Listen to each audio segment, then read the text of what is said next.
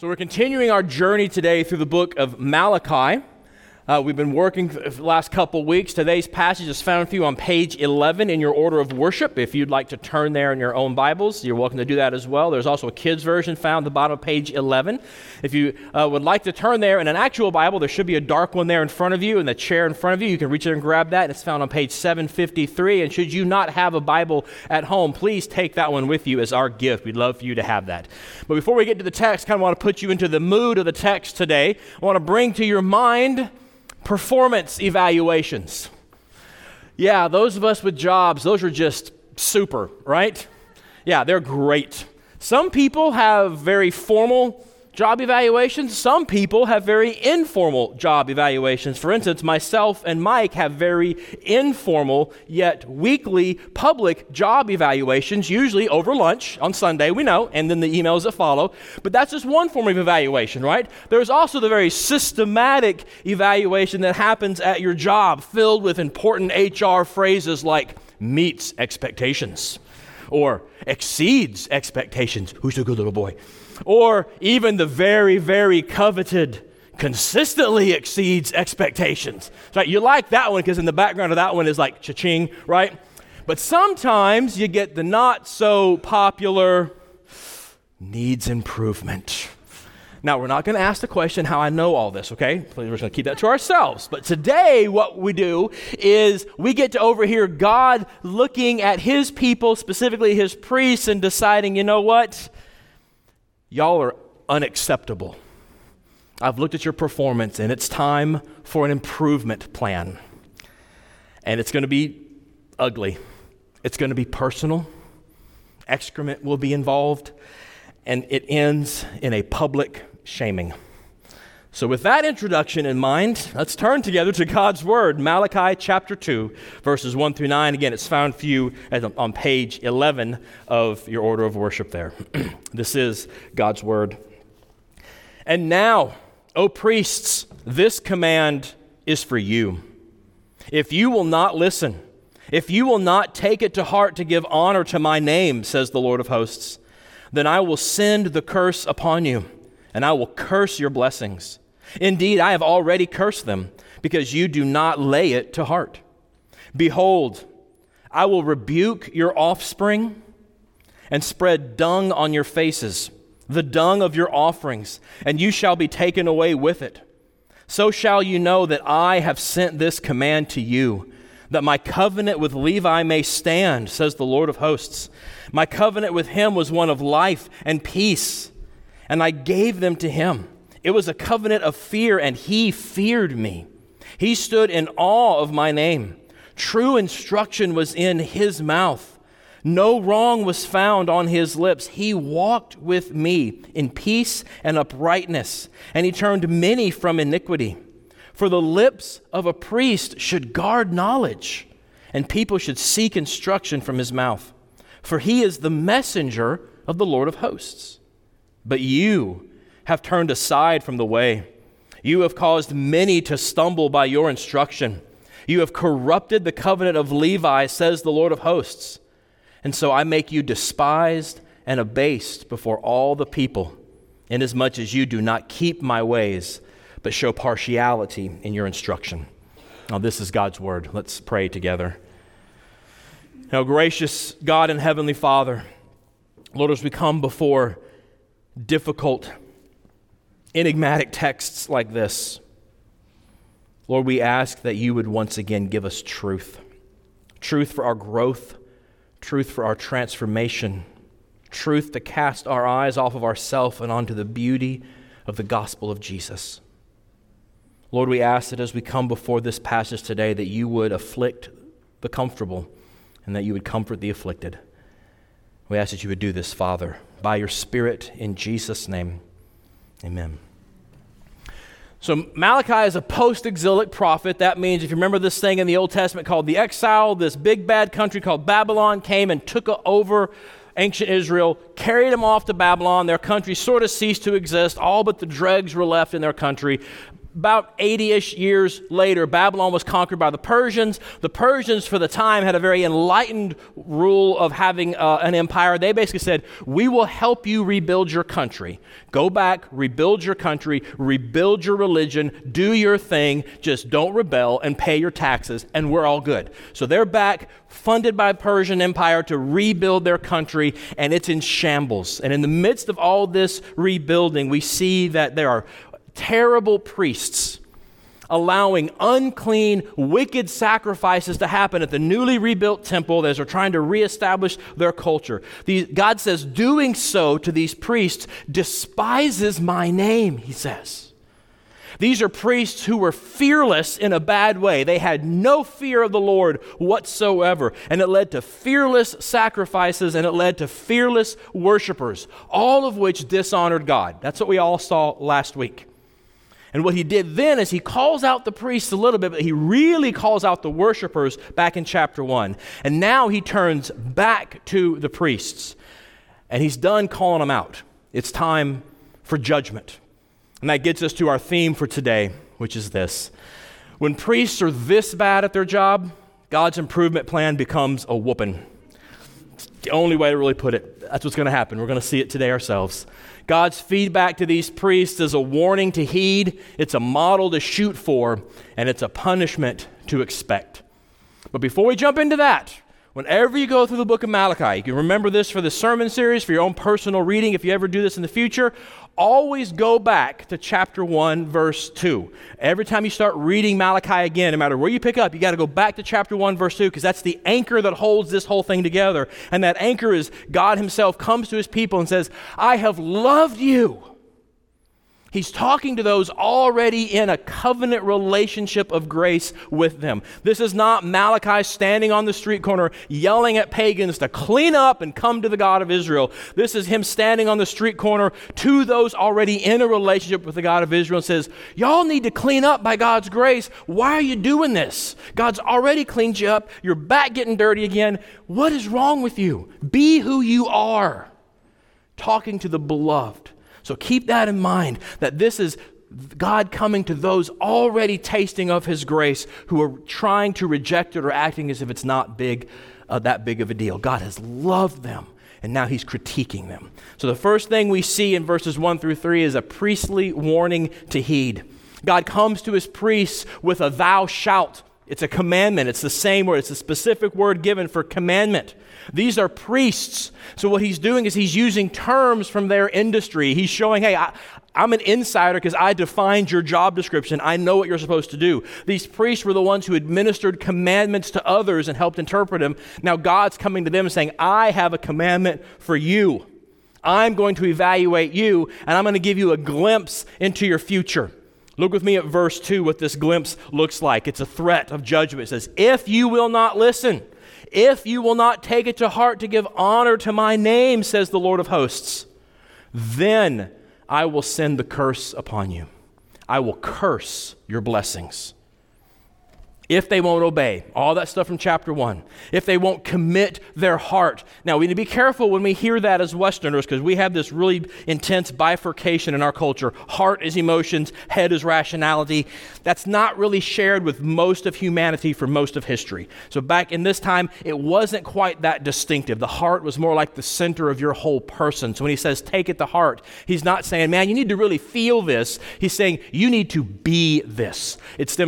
It's a call to be a whole person. You say you're this kind of person, live it out. That's taking it to heart. God says if they're not going to commit their whole being, then God will unleash the curse on them, and he will curse their blessings. There's a double meaning here. What does it mean to curse your blessings? Well, a major part of a priest's job was to pronounce blessing on God's people. The most famous one, many of you, if you've been around church world, you know the Aaronic blessing. Lord, may the Lord bless you and keep you. May the Lord make his face shine upon you. You've heard that. It was the idea that God was channeling his blessing through the priest, and so a big part of their job was to give people God's grace. God says, I'm going to turn those into curses.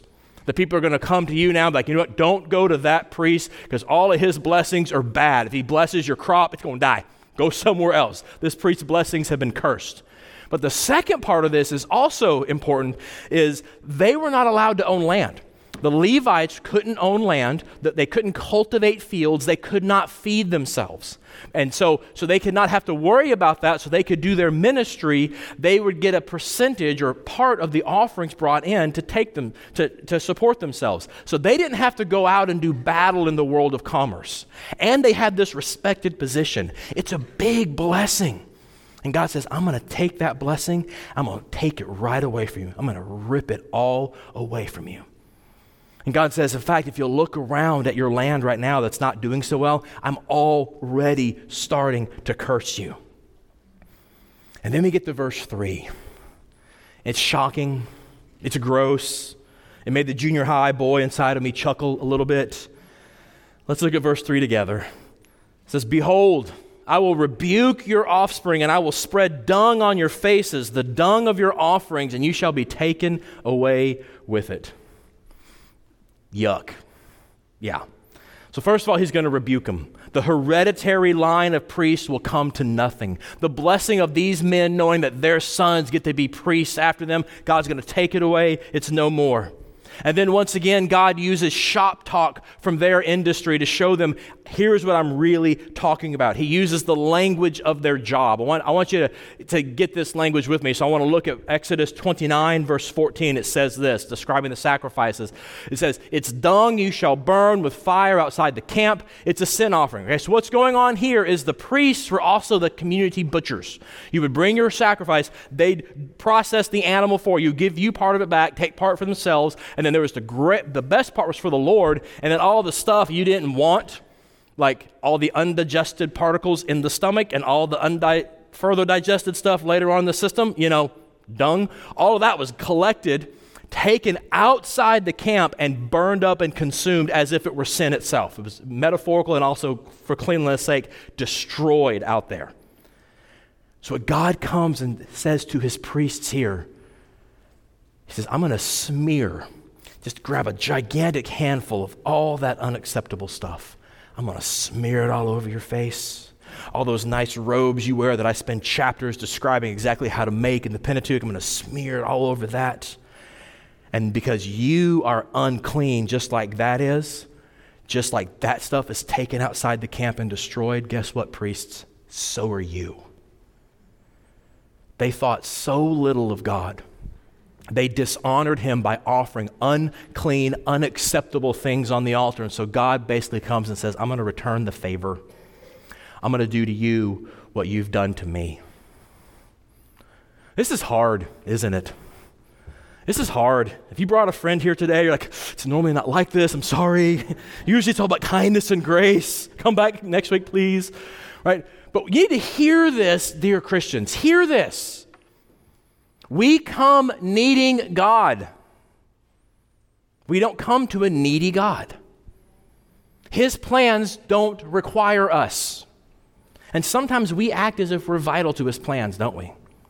Instead of receiving his grace, we act as if we're somehow necessary for his grace. But see here, just in this little bit, that God's promises will outlast the rebellion of his people, even the rebellion of his leaders. Remember, these people were recovering Babylonians is the best way to think about them. It had been close to 80 years. All but the oldest of the old had no idea what Israel used to be like. They had never seen the old temple. It was only the oldest of the old who could remember what the old temple looked like and wept over the paucity of the new temple. Everybody else, they were raised as Babylonians. They had never seen a temple sacrifice. None of that stuff was allowed in Babylon. So this is all new to them. And so they were trained by that Babylonian system to think all gods began with a little g. They were small, they were needy, and they were limited to a territory.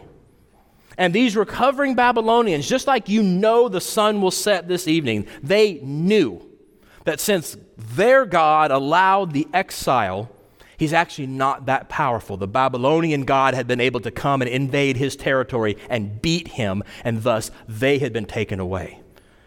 So now that they're back in his territory, okay, well, we're in his jurisdiction. We'll placate him, but we know he's not that powerful because, the exile happened. He got beat. So we'll give him his sacrifices, but we don't need to go out of our way to do it right. And again, we're priests. Who else is going to do all this stuff? Let him pout. He'll get over it. So God reintroduces himself to these priests here as big, unlimited, and not beholden to them at all.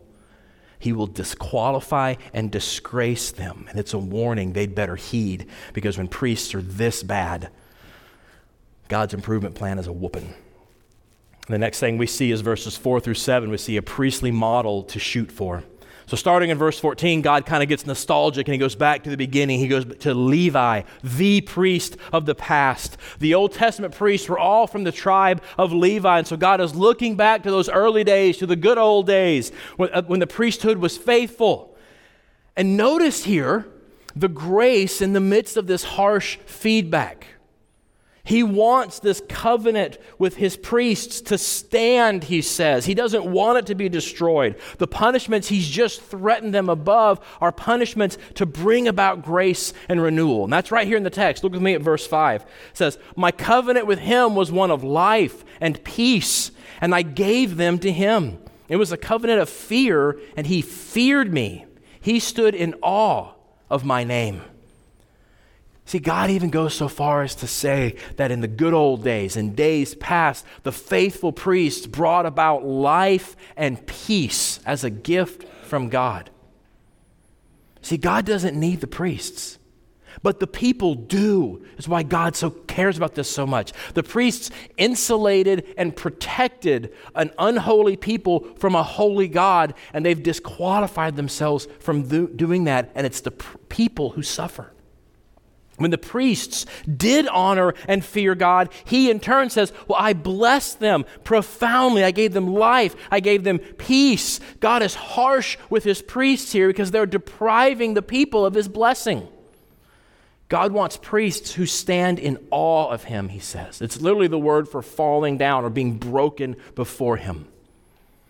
And unfortunately, what we see here is that the priests in Malachi's day do the exact opposite. They expect God to fall down before them in gratitude that any offering they deign bring to him. They have no fear of the Lord in them, he says. And so they bring God's wrath upon the people. Now, this seems a little quick if you're reading through this text, and the reason it's quick is because there's actually an Old Testament story behind this that the priest would immediately be familiar with. There was a time of particular rebellion in Israel's history, and a Levite named Phinehas took action to stop it. And I want to pick up on God's evaluation of Phinehas in Numbers chapter 25, starting in verse 10. God says this, "And the Lord said to Moses, Phinehas, the son of Eleazar, son of Aaron the priest, has turned back my wrath from the people of Israel, in that he was jealous with my jealousy among them, so that I did not consume the people of Israel in my jealousy. Therefore say, behold, I give to him my covenant of peace, and it shall be to him and to his descendants after them the covenant of a perpetual priesthood, because he was jealous for his God and made atonement for the people of Israel." This is actually the covenant referred to in verse 4. There's no place in the Old Testament where God comes and makes a covenant with Levi. All of that stuff about life and peace and perpetual priesthood, it's actually in this story right here. This is what he's talking about. And what we see here is that when a priest publicly obeys God, it turns away God's wrath from his people. Priests who do their job are instruments of grace to God's people. Verse 6 tells us that they instruct God's people in that fearful grace, and in so doing, they turn many, many people from sin, or iniquity is the word used. And here's where this gets kind of unpopular, even today. God's people can't turn away from iniquity unless they know what it is. A priest who does his job points out sin. See, behind this apparent harshness of God, do you see it? Is this intense compassion for people who don't know. They're blind, so I send them priests to show them how much they need my grace. That's where verse 7 lands. Look with me at verse 7. It says, "For the lips of a priest should guard knowledge, and people should seek instruction from his mouth, for he is the messenger of the Lord of hosts." See, the priests were to guard the truth.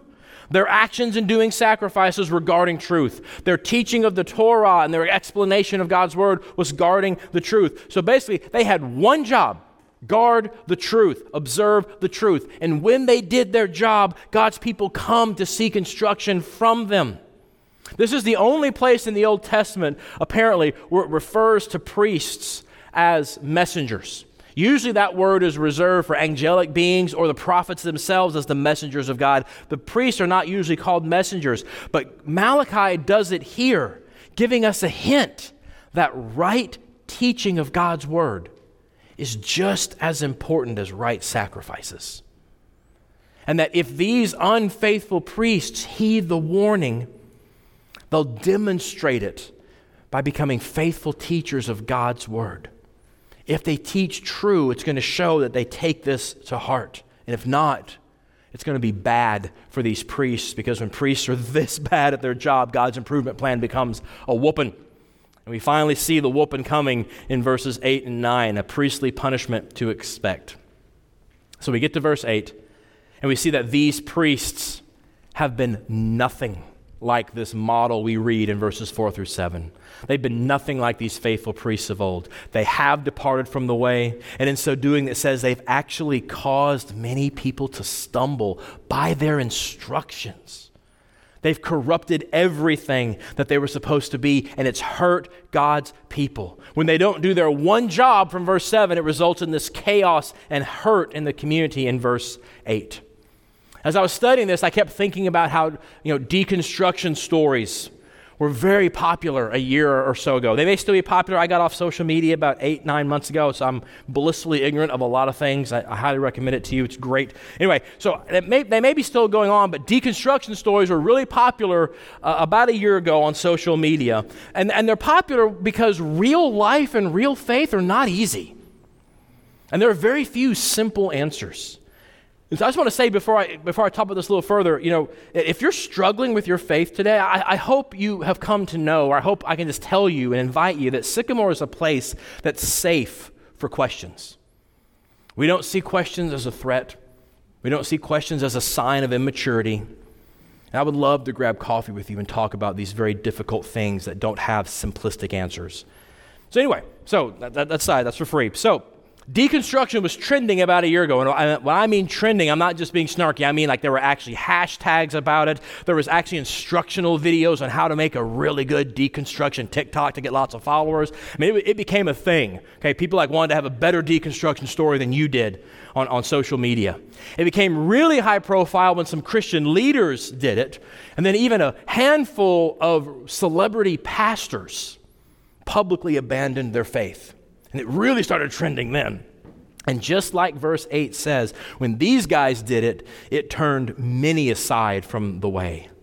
Just like the priests in verse 8, these faithless pastors took others with them. So God comes to pastors like that today, and he comes to priests like this in the Old Testament, and he calls it like it is. He says, you have broken covenant. And so instead of getting the blessings for obedience, you have earned the curse for disobedience. Look with me at verse 9 as he pronounces judgment. He says, and so I make you despised and abased before all the people, inasmuch as you do not keep my ways, but show partiality in your instruction. So he comes and he pronounces judgment. And it almost seems like he throws that partiality thing in there at the end. It's almost like an afterthought, right? But in the context of instruction, here's what's going on. They let the things that were culturally acceptable but not popular, they kind of let those slide. And the stuff that people really liked, they really emphasized. Like for their context, what would happen is the priest would be like, hey, y'all need to come to temple. Please, come. That's important. Come to temple. That's easy. And y'all need to bring an offering of some kind. Now, if it's actually a sacrificial sacrifice, it's like a really good animal, that's not that big of a deal. You can bring your junk. God doesn't mind your garbage, but just come.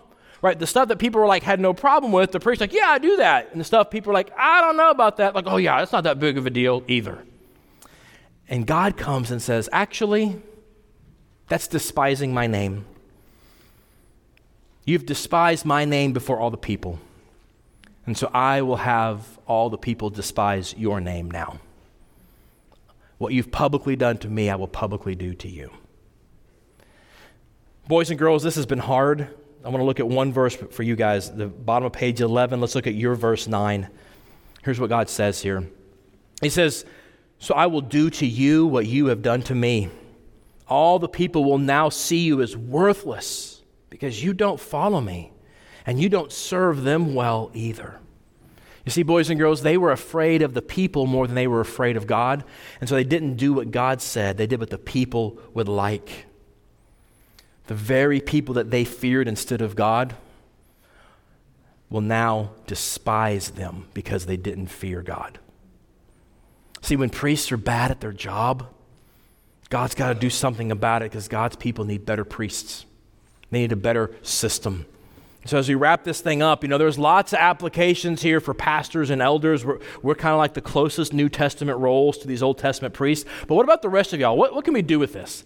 I hope you see here that God cares about what his people do.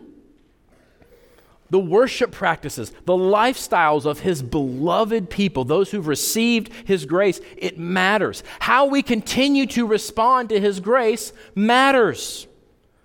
But here's the problem. We are hardwired to perform, not receive his grace. We're hardwired to perform.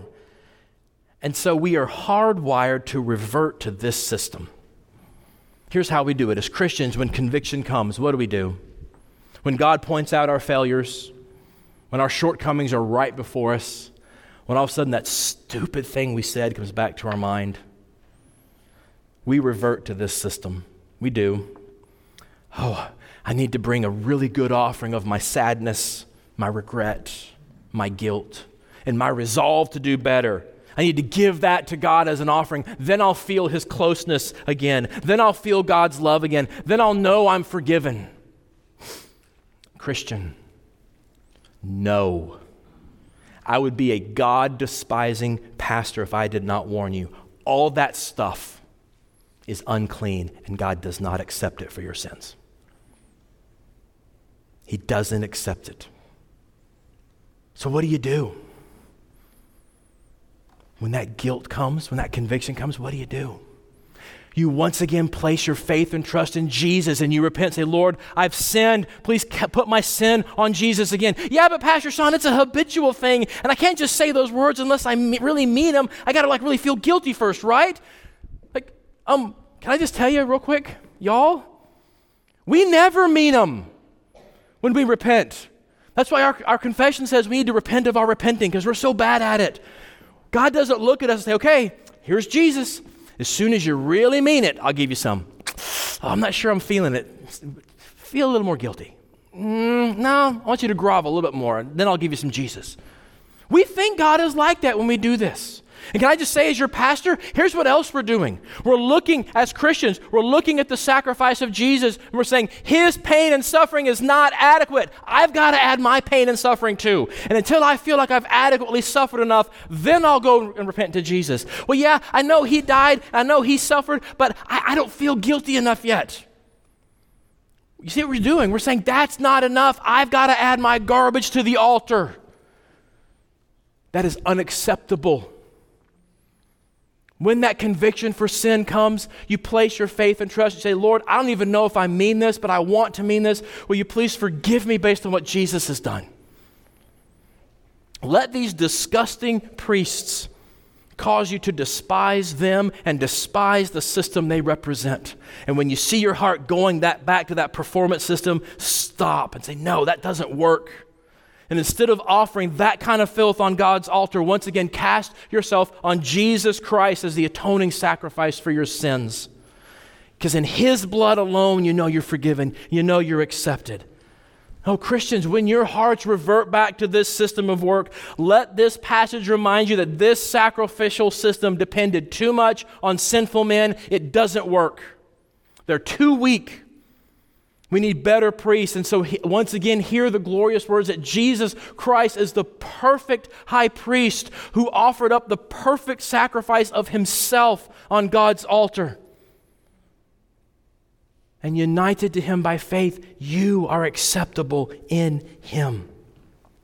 Jesus Christ is everything this passage calls out for. Unlike these unfaithful priests, he did listen to his Father.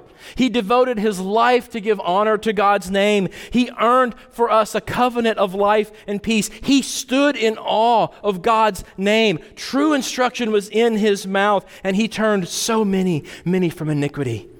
He did guard the truth. And to this day, people seek his instruction. And instead of being publicly despised as these priests were, in his lifetime, God came and ripped open the skies at one point and shouted out for everybody to hear, "This is my beloved Son. Listen to him." And then after he'd been in the grave 3 days, the Lord God then ripped open the grave and brought him back to life and said, "This is my beloved Son. I accept his sacrifice." That is Christianity.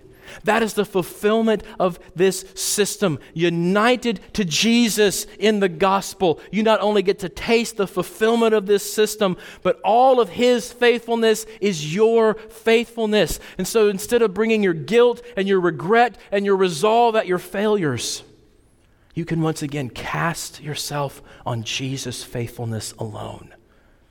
In other words, you can repent and believe the gospel again and again and again. And if you're here today and you wouldn't call yourself a Christian, I hope you've heard. It's not about your works. It's not about how much you can work yourself up to feel guilty or earn. It's about casting yourself as an absolute failure on Jesus Christ alone and asking God for his mercy. And you'll get it. Well, let's pray together. Oh, gracious God and Heavenly Father, Lord, we repent of our repenting. We're so quick to bring the subjective, emotional feelings of our heart as a way to prove our repentance is true, instead of believing your promises that the gospel's true. Lord, would you help us once again to trust in your promises more than we trust in our own hearts? Lord, we ask that you would help us to know the forgiveness of Christ that you have promised when we place our faith and trust in him. And Lord, we pray today for those who do not know you, that as Jesus Christ has been lifted up and shown to be crucified for sinners, that you would be true to your promise that where he is lifted up, you will draw all people to yourself. Lord, would you do your work even now of drawing people from death to life, that they might repent and believe. I pray you would build your kingdom right here, right now. And we pray this, Lord, in Jesus' name. Amen.